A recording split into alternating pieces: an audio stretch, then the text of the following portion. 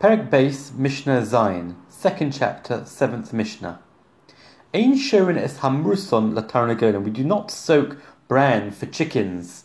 In order for chickens to be able to eat the bran a little bit better, they soak them a little bit in cold water first. So even in cold water, you're not allowed to soak this bran on Pesach because it can ferment and become into chametz. Aval choltin, but you can scald it in boiling water because it won't ferment in that scenario. Ha'isha, a woman, lo tishra es hamursan shetolich biyodo lemerchatz, shouldn't soak bran in order to take it in her hand with her to the bathhouse.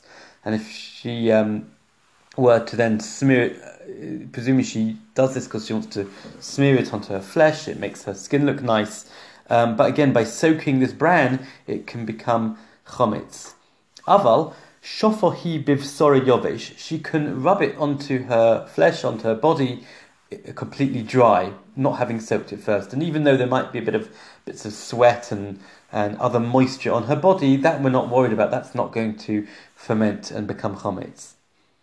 Lo yilos odom chitin v'yaniach al makoso ba'pesach. A man shouldn't chew wheat and leave it on his wound on Pesach, and apparently that was a way of treating wounds. You chew wheat kernels, wheat grains, and put it on the wound.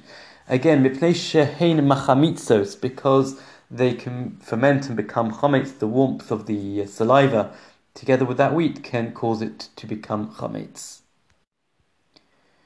Nowadays, we don't even allow to scald any wheat grains or any sort of grains in boiling water either. Again, just in case we are concerned that there might be some sort of fermentation process, and as a result, it can become chametz.